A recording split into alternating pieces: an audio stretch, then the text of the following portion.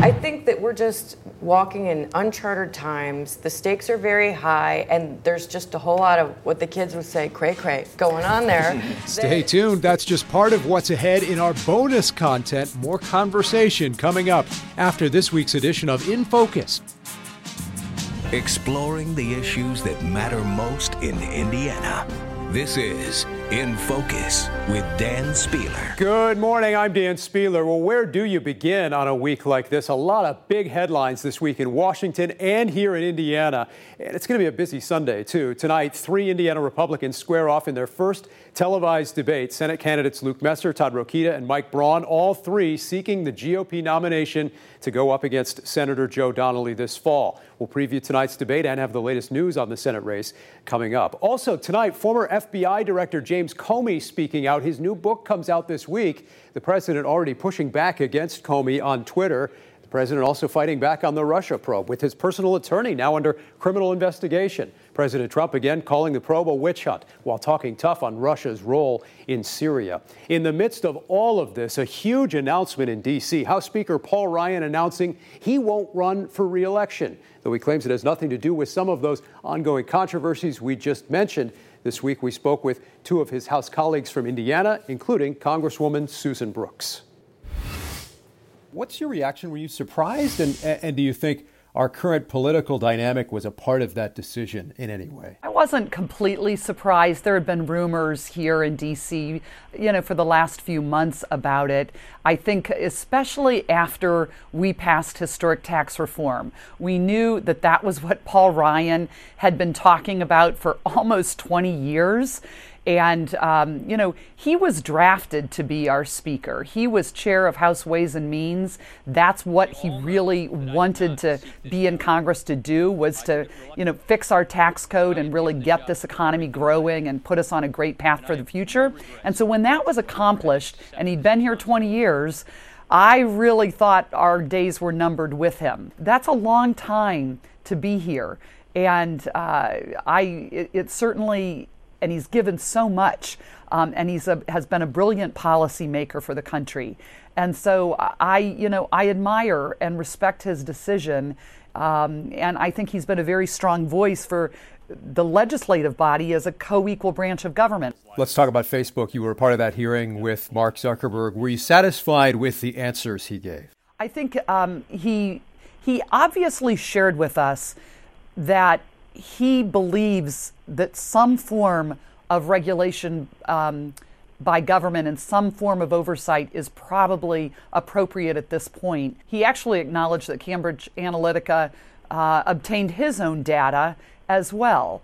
87 million users were affected by the lapse in their policies and in their platform and how the system worked. So we know that there need to be more restrictions, but we need the technology companies to work with Congress and to work with the government to get any of those rules or regulations right. We don't want there to be overreach. We are in this digital age.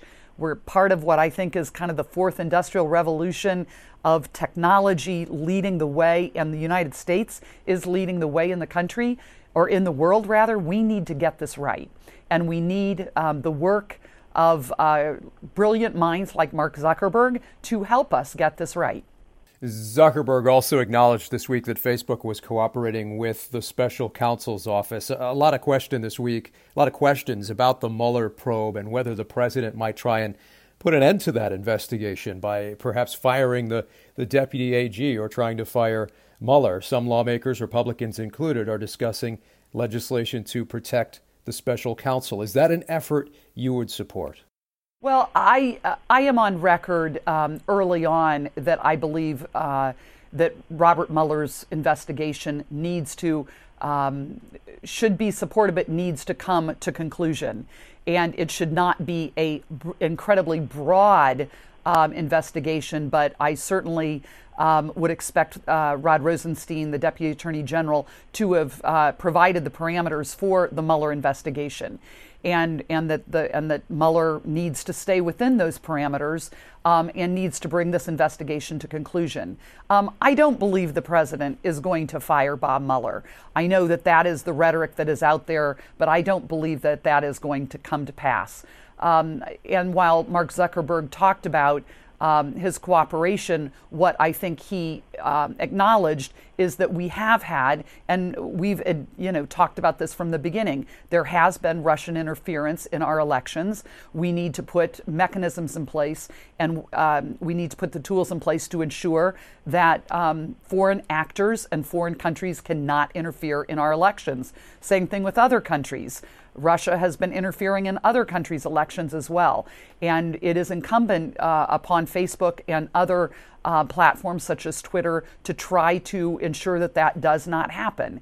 And that is why these platforms have become so critically important in our communication, and that's why we need to make sure that that we are protecting the safety and security and the privacy of our citizens. That's what this was about. That's why I shifted the focus a little bit to terrorism. Dan, I asked questions because we know that those platforms are used to recruit people to terrorist organizations. We've seen that with ISIS, Al-Qaeda, Al-Shabaab, that they are using those platforms to recruit. And so there is an obligation of these platforms to help us in protecting the safety, security, and our own democracy. So speaking of terrorism, speaking of Russia, a lot of back and forth this week about Syria as well and potential military action in the coming days or weeks. Where do you think we're headed here? Well, we certainly know that the president stood firm and executed strikes after Assad's last use of chemical attacks against his people. But because that has happened again, these are the type of atrocities and the type of actions that America, I don't believe, can and should stand by if leaders are killing their own people in this way. We need for this to end, and if it takes strong aggression on our part and our allies' part to send that message that they cannot perpetrate chemical, biological type of attacks on their people, then I think that's necessary. Congresswoman Susan Brooks, thank you so much for taking a few minutes with us today. We appreciate it. Thanks, Dan. Appreciate it. This week, we also spoke with Indiana Congressman Jim Banks, who at times has been critical of the president and his approach to Russia. This is the first time that the president has shown real accountability toward Russia, toward Putin, for propping up the Assad regime. It appears that the president, for the first time in 15 months, has realized how dangerous of an actor Putin is on the world stage, and it took another tragic incident in Syria. Meantime, a number of these issues at the forefront this past week at Mike Pompeo's confirmation hearing. Indiana Senator Todd Young, part of that committee, questioning the president's nominee to be the next Secretary of State. I want to emphasize the importance of having a smart, experienced individual as our next Secretary of State. Based on my time serving with you in the House of Representatives, you've certainly checked those boxes. And we also need a leader who's credible, not just with our own president, but with leaders around the world. And you've also checked that box. Senator Young told Pompeo he anticipates supporting his confirmation. Indiana Congressman Andre Carson said he does not support the choice, urging the Senate committee to vote against Pompeo's confirmation. Carson, one of two Muslims serving in Congress, wrote a letter along with Congressman Keith Ellison saying, quote, "It is difficult to believe that world leaders will take Pompeo's efforts seriously when he sought to expand surveillance of American Muslim communities here in the United States." They go on to say, quote, "We need a credible Secretary of State, not one hobbled by a history of anti-Muslim sentiment and discrimination." Up next this Sunday in Focus, we'll talk more about the contentious Senate primary here in Indiana ahead of tonight's big debate. We'll also look at some of the new campaign ads out this week. And the gun debate takes center stage in Indianapolis. Some on the City County Council want to ban assault-style weapons. But there's one big reason that proposal might not get very far. We'll explain.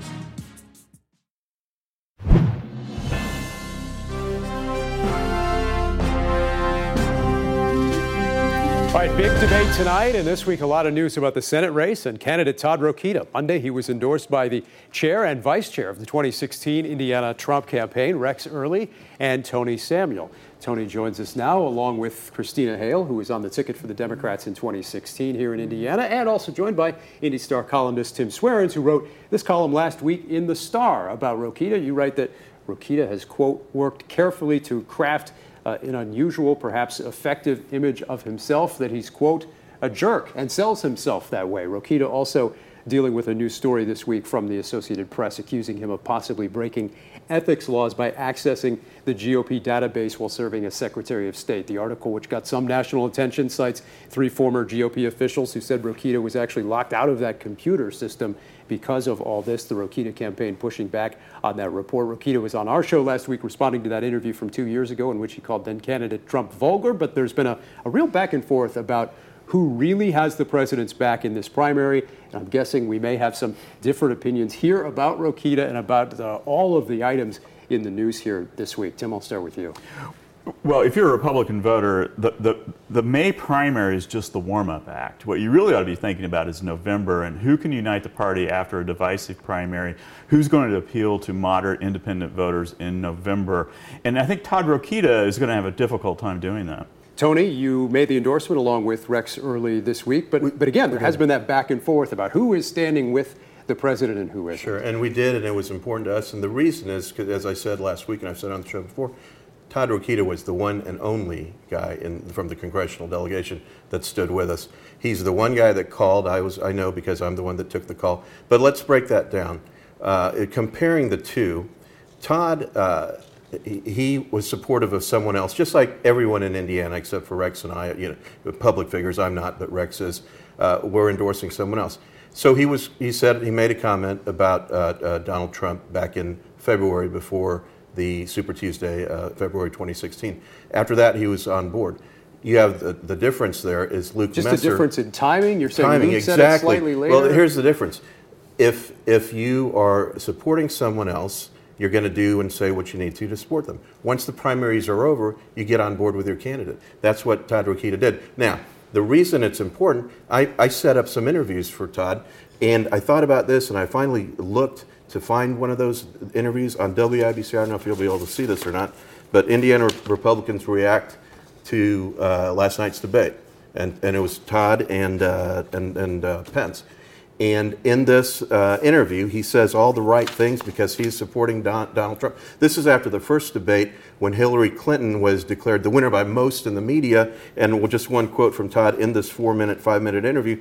I think Donald Trump did great. I don't know what all the pundits and elites are saying, but the man was poised, agile, determined, and showed to be the exact kind of leader we need. That's the kind of thing Todd was doing when it counted, especially after that first debate. What about Tim's point about the race in the fall and moderates, and if Rokita can appeal to moderates in Indiana or to those who might be independent? He can, because folks will look at Joe Donnelly's voting record and Todd Rokita's voting record, and Rokita stands with Donald Trump, but Rokita is very fiscally conservative. He's shown that time and time again. Donald Trump will be in campaigning for Todd Rokita against Joe Donnelly. All that's going to matter, and Todd Rokita can beat Joe Donnelly. And how do Democrats look at all of this as these 3 candidates prepare for this debate tonight? Well, it's an exciting time to have 3 candidates at each other's throats, I might add, and really 3 very different candidates. When you think about Mike Braun, who's bringing a different kind of flavor just to the whole campaigning style of what's going on right now. But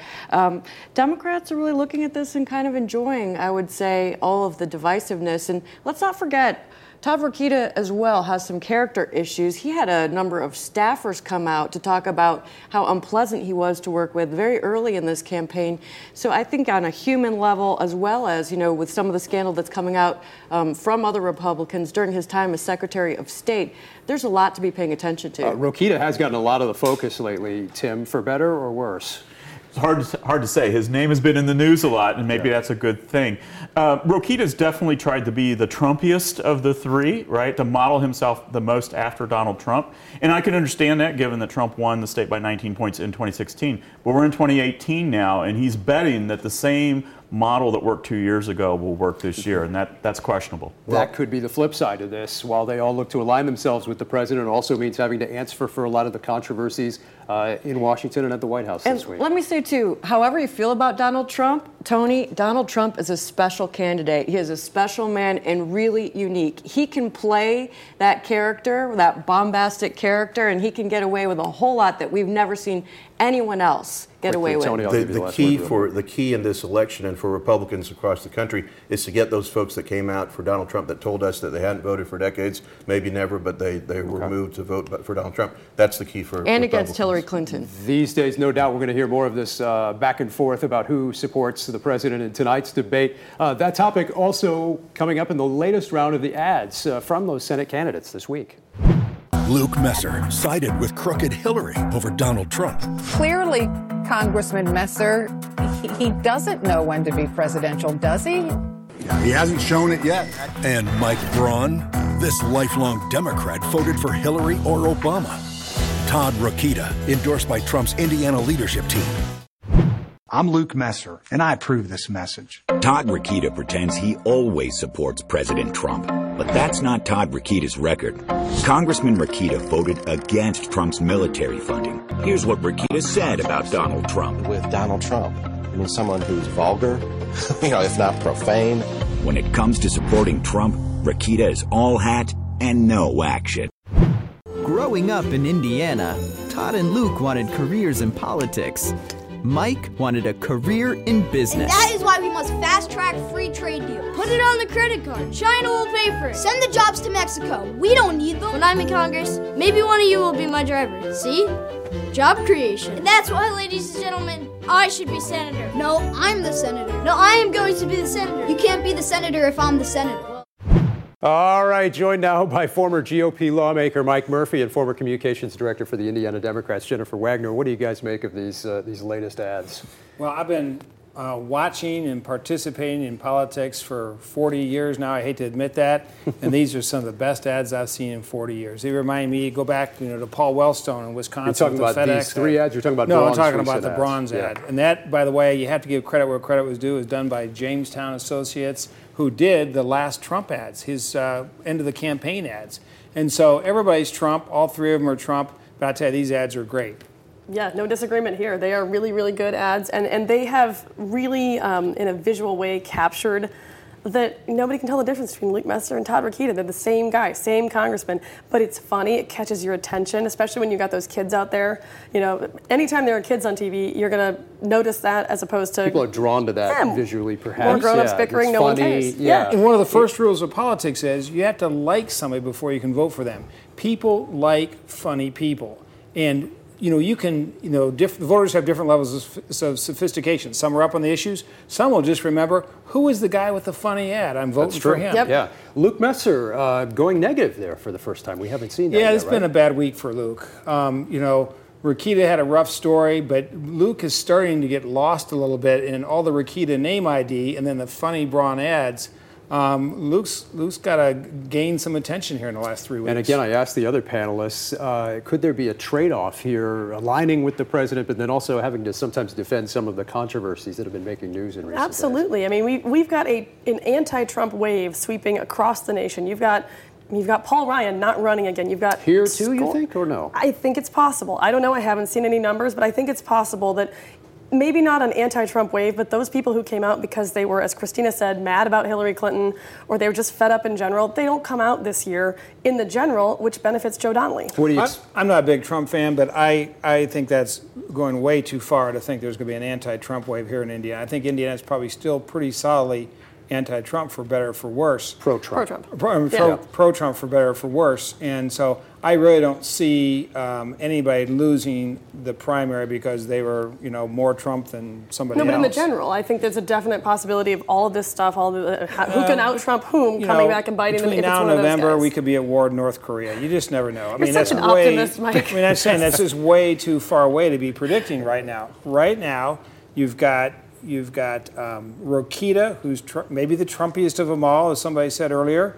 You've got Messer, who again is fading, but Messer, I mean, fading in the attention, not fading in winning or losing. But the problem with Messer is we haven't seen too many polls. We haven't seen too many polls yet. Right. No official polls, no independent. But Messer is counting on acting like an incumbent and being the steady guy, the guy you can count on me because I'm steady, I'm not crazy, I'm not this, right? We'll see what happens with the debate tonight. The gloves could definitely come off. I They've come off already, I suppose you could say. All right, up next, the City County Council in Indianapolis taking up an assault weapons ban this past week. Why it's likely headed nowhere after the break.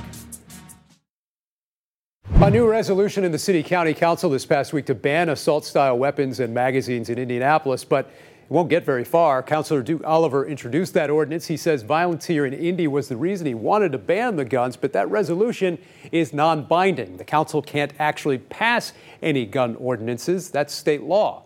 While some welcome the discussion, others question if it's even worth the council's time.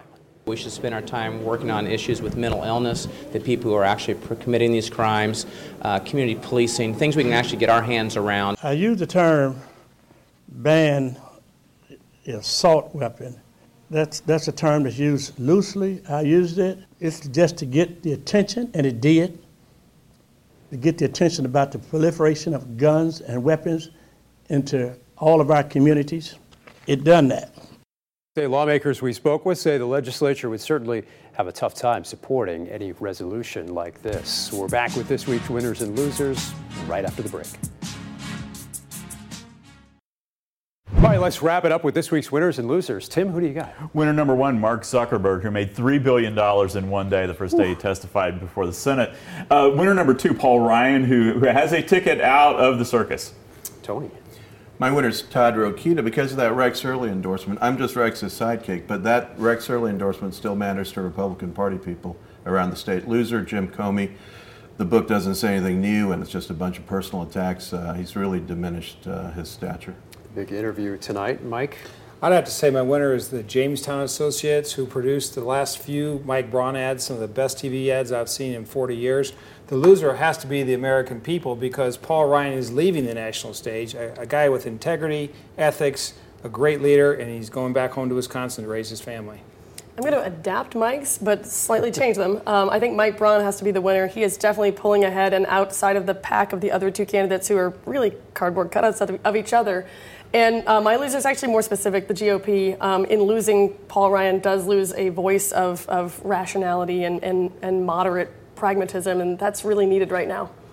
You get the last word. Truth. My winners are Hoosier Women. We launched Women for Donnelly this week. We launched Hoosier Women Forward. That's going to create a lot of new civic women leaders here in our state. Losers Women. We had to work 3 months and 10 days just to make the same amount of pay as our male counterparts. All right, we'll see you again next Sunday in Focus.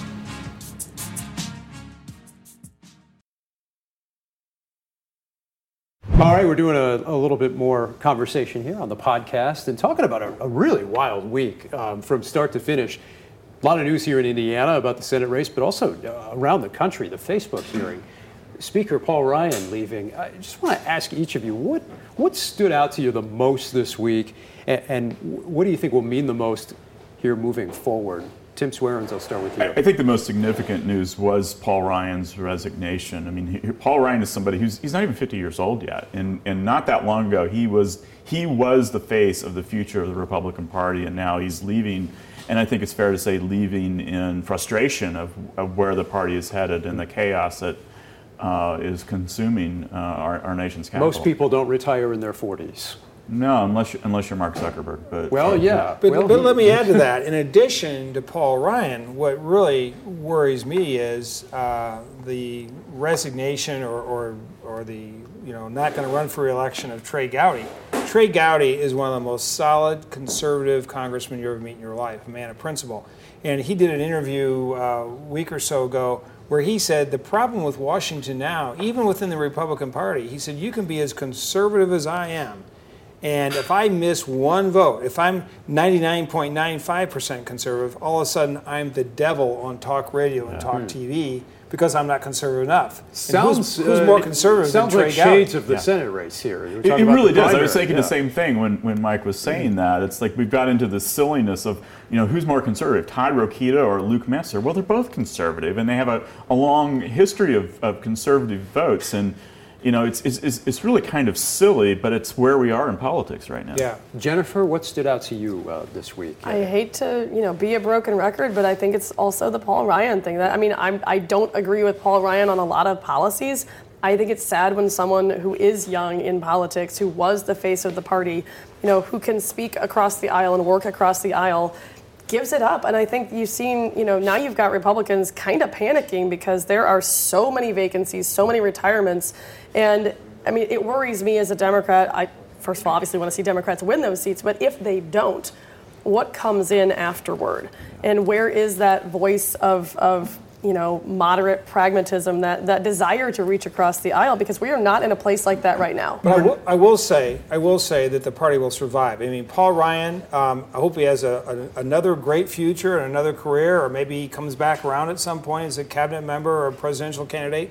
But go back. He insists he doesn't want to do that. I know, everybody's been asking him this that. week, will you run for president? Go back several years, and you may remember the name J.C. Watts. J.C. Watts was the future of the Republican Party.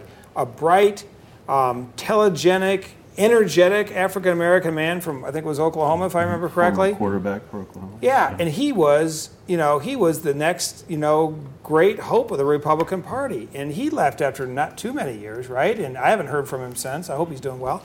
So my point is that parties are bigger than individuals. And I mourn, frankly, Paul Ryan leaving, but I still think the future of the Republican Party is bright. Tony, what does this mean for Republicans, for the White House? Now perhaps Kevin McCarthy, the favorite, seen as perhaps more of a Trump ally, and he could be the guy to become the next Speaker of the House. Yeah, the president has a good relationship with both Kevin McCarthy and Steve Scalise. So I think as far as the leadership goes, I think they'll be in decent shape. What concerns me is just this blue wave that shouldn't even exist, I don't think, because Democrats haven't shown any kind of leadership on issues. They haven't come out with plans or shared a good agenda that they think is better for the country. Instead, it's all attacks.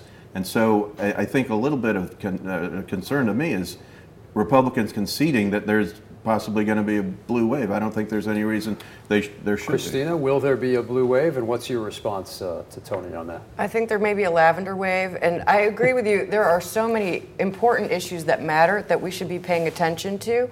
But I don't want to let us forget either. This has been a week where our sitting president's personal attorney is now going to be likely facing criminal charges for dealings he had with our sitting president. Apparently, there may be tapes of their conversations that could be very salacious.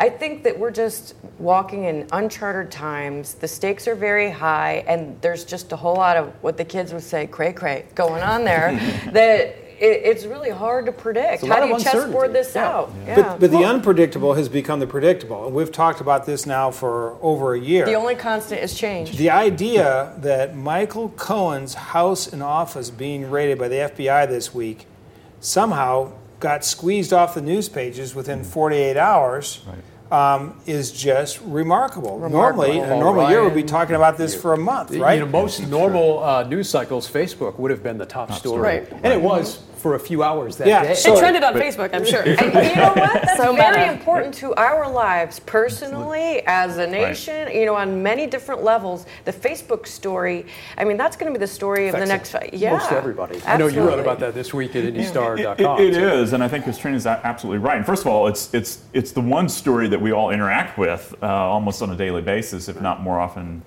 than that.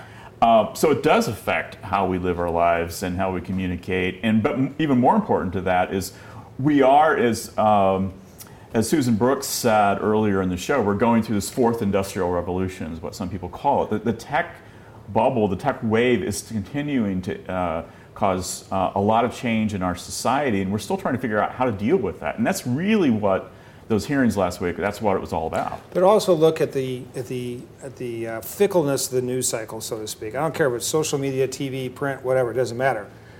Some people are getting very good at manipulating the news cycle, okay, whether it's purposeful or accidental. So Michael Cohen gets his home searched, and then Trump, whether it's coincidental or purposeful, comes out with an outrageous tweet 24 hours later. and all of a sudden everybody's off that and they're onto the Trump tweet. Now, is that by design? I mean, he's a clever guy, and it may be. I wouldn't put it past him. You guys, we haven't even discussed the Syria tweets about the bomb. I mean, sending you a smart bomb. Wait, you can't. No, don't. But I think Mike's point is Twitter. really good. If there's one thing we can learn from the 2016 election, we need to learn from the 2016 election, is Donald Trump controlled the conversation with social media. And we were all reacting. The news media were reacting. Democrats were reacting. Republicans were reacting during the primary season to the agenda that Donald Trump very purposely set. And it looked like chaos from the outside, but I think there was something more to it. So Obama started in 2008 with the technology edge and the social media edge. And what Trump did... Used Facebook quite a bit in that campaign. He did. He did it more effectively than Clinton did, right? Yeah. And he did his door-to-door targeting much more effectively, because I watched it. He did it much more effectively. So then, in 2016, Trump takes... no pun intended, democratizes the social media campaign operation, and he I don't want to say dumbs it down, but he takes it down to the most lowest common denominator level, and very effectively. Well, he understands ratings. You can only watch one show, and he's the Donald Trump show, and he's on Twitter, and that's the place you got to be. Yeah. Well, in his defense, a lot of it is that he doesn't get treated fairly by most of the media, not all the media, and he's got that outlet now, and he uses it, and he's got 50 million or so followers, so he might as well use it every chance he Something gets. else that's special about him is he, I believe, is the person using it, maybe not all the time, but most often. I think he's the man behind those tweets, and as we all know, a lot of staffers would dive tackle their candidate before they would let them Dirty personally. secret, right? A lot of politicians, someone else is tweeting their exactly. tweets. Yeah. What I think is amazing is how the media, Trump and Trump defenders use the media. They trash the media when it's to their advantage, and they support the media to when it's their advantage. I'll give you an example, the Comey book. So a friend of mine, actually the husband of my cousin, lives in Arizona, on Facebook, and he's always trashing the media. Fake news is, fake news is. And then the Comey book comes out, and I see a post from him today. He says, "Oh, the Comey book's a joke." I said, "Really, Dan? Did you read it already?" He goes, "No, I read Chris Wallace's review." And I said, "But isn't Chris Wallace fake news?" Well, the media is, I personally think being in the media is an awfully broad brush term. It definitely is, but I think Mike's point is really important, because I've seen this as 20 years working in the opinion business. People gravitate to things that reinforce what they already believe. And that's happening more and it's happening more and more. And so if Chris Wallace says something I agree with, then Chris Wallace is great. If Chris Wallace says something that I disagree with, that's fake news. Now, we all know Gordon Donnell, a legendary former state Republican chairman, and anytime I put something on Facebook that's the least bit, which is not very often, the least bit critical of Trump, he right away, fake news in all caps, right? And so some story came out, I think it was about the Michael Cohen thing, and he puts fake news, fake news. I said, "No, Gordon, not everything you disagree with is fake news." And I finally got him to relent. I couldn't believe it. He says, "Okay, it's gossip." I said, "That's fair. You can call something gossip, but not everything is fake news." Bringing it full circle to Tim's point, I mean, where do we go for our news? We go to Facebook. What does Facebook do? Facebook serves you things that it thinks you will like based on its algorithms that may or may not be controlled by outside interests and may or may not be prying into your personal interests. So Facebook made us this way. And this week, Facebook was the news, bringing it all full circle. And a big part of our discussion here on the podcast. One more point real quick before we not wrap if it we up don't here. have that enough time. I kind of Well, want to it's go a back podcast. to We the have all the primary. time in the world, yeah. Well, I wanted to go back to the primary race and the attacks on who's the most for Trump, because I obviously didn't get to make or wanted to make it earlier. But my point on Rokita was that he was there when it mattered, especially that September 27th interview when he's defending that Trump on that first debate. But I wanted to contrast that with what Luke Messer did, because Luke's the one that I think was behind the attack on Rokita's February comment. For Luke, it was a pattern. He was first talking about a white knight candidate when folks were thinking nobody would get to 1,237 delegates at the convention. That was before the primary. Then after, when the primaries were settled, and the nomination was secured by Trump after the Indiana primary, he was still out there attacking Trump. Is it a stretch, though, to say he actually plotted PolitiFact? Well, yeah, and not those weren't my words. I can see where you might make that case. But my point is that it's a pattern of attacking Trump, and that's the difference. When you're doing so because you're helping your candidate, once your candidate's out, if you're still doing it, that's a problem, because then you're helping the opponent. You're actually helping, and you're winning some votes. If you're going on C-SPAN and CNN of all places, and you're trashing the nominee, that's helping the opponent. That's where we really had a problem with what Messer was doing, and really appreciated what. And for the 4 undecided voters though who are listening to this podcast, hang tight, because that was all really way down in the weeds, Tony. Tim's column was, he may be right, but it's not going to convince anybody. Well, I don't know. I mean, there's a debate going on, and I don't know how long it's going to last, on who said this and who said that and why it matters. That goes on every night at my dinner table right. with my children. No, but here's why it matters. He hit me. Here's why it matters, because Which speaks to those broad ads, Rokita was doing it when the nomination was clearly over, so that only jeopardized Trump's election chances. And he only did it it had to be for his own political gain. But Todd Rokita wasn't just critical of Donald Trump. He questioned Trump's character and integrity. No, not at all. Not said character or integrity. He said his comment was vulgar. Well, let me say this. A lot of people say vulgar things all the time. I want to reflect some earlier comments you made back to you. Yeah. You were making some criticism about the Democrat Party, that we weren't casting a vision and talking about ideas. Yeah. This conversation I'm listening to is so bogged down in who's more political, who's more... So what? We got problems, folks. We've got problems with addiction and Syria and bombs. I agree completely. And, so let's engage in the issues, because that's what we're looking at. These are unprecedented times. Susan Brooks is right. We are moving into a new industrial age. We're also seeing the social fabric change, bend, warp, and reform itself in ways that are very unpredictable, strange, and are going to be difficult to surf over the coming years. I agree completely. And I think in the debate, obviously, there's going to be more discussion on issues.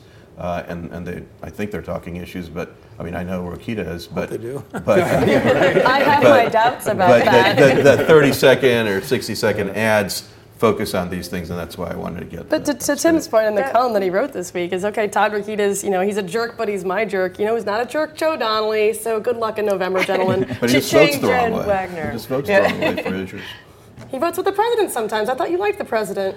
I love the president. Okay, so Joe Donnelly but he didn't on tax right, cuts. He did not vote with the president on tax pragmatism, cuts. That's I'm telling huge. you, pragmatism. That is huge. I think the mistake that Republicans are making this year is the mistake that Democrats made for 8 years when Obama was in the White House. Obama was personally popular. He easily won election twice. And while he was in the White House, the Democratic Party was completely hollowed out around the country. And Republicans, by the time Obama left office, Republicans were in a stronger position than they had been in 100 years.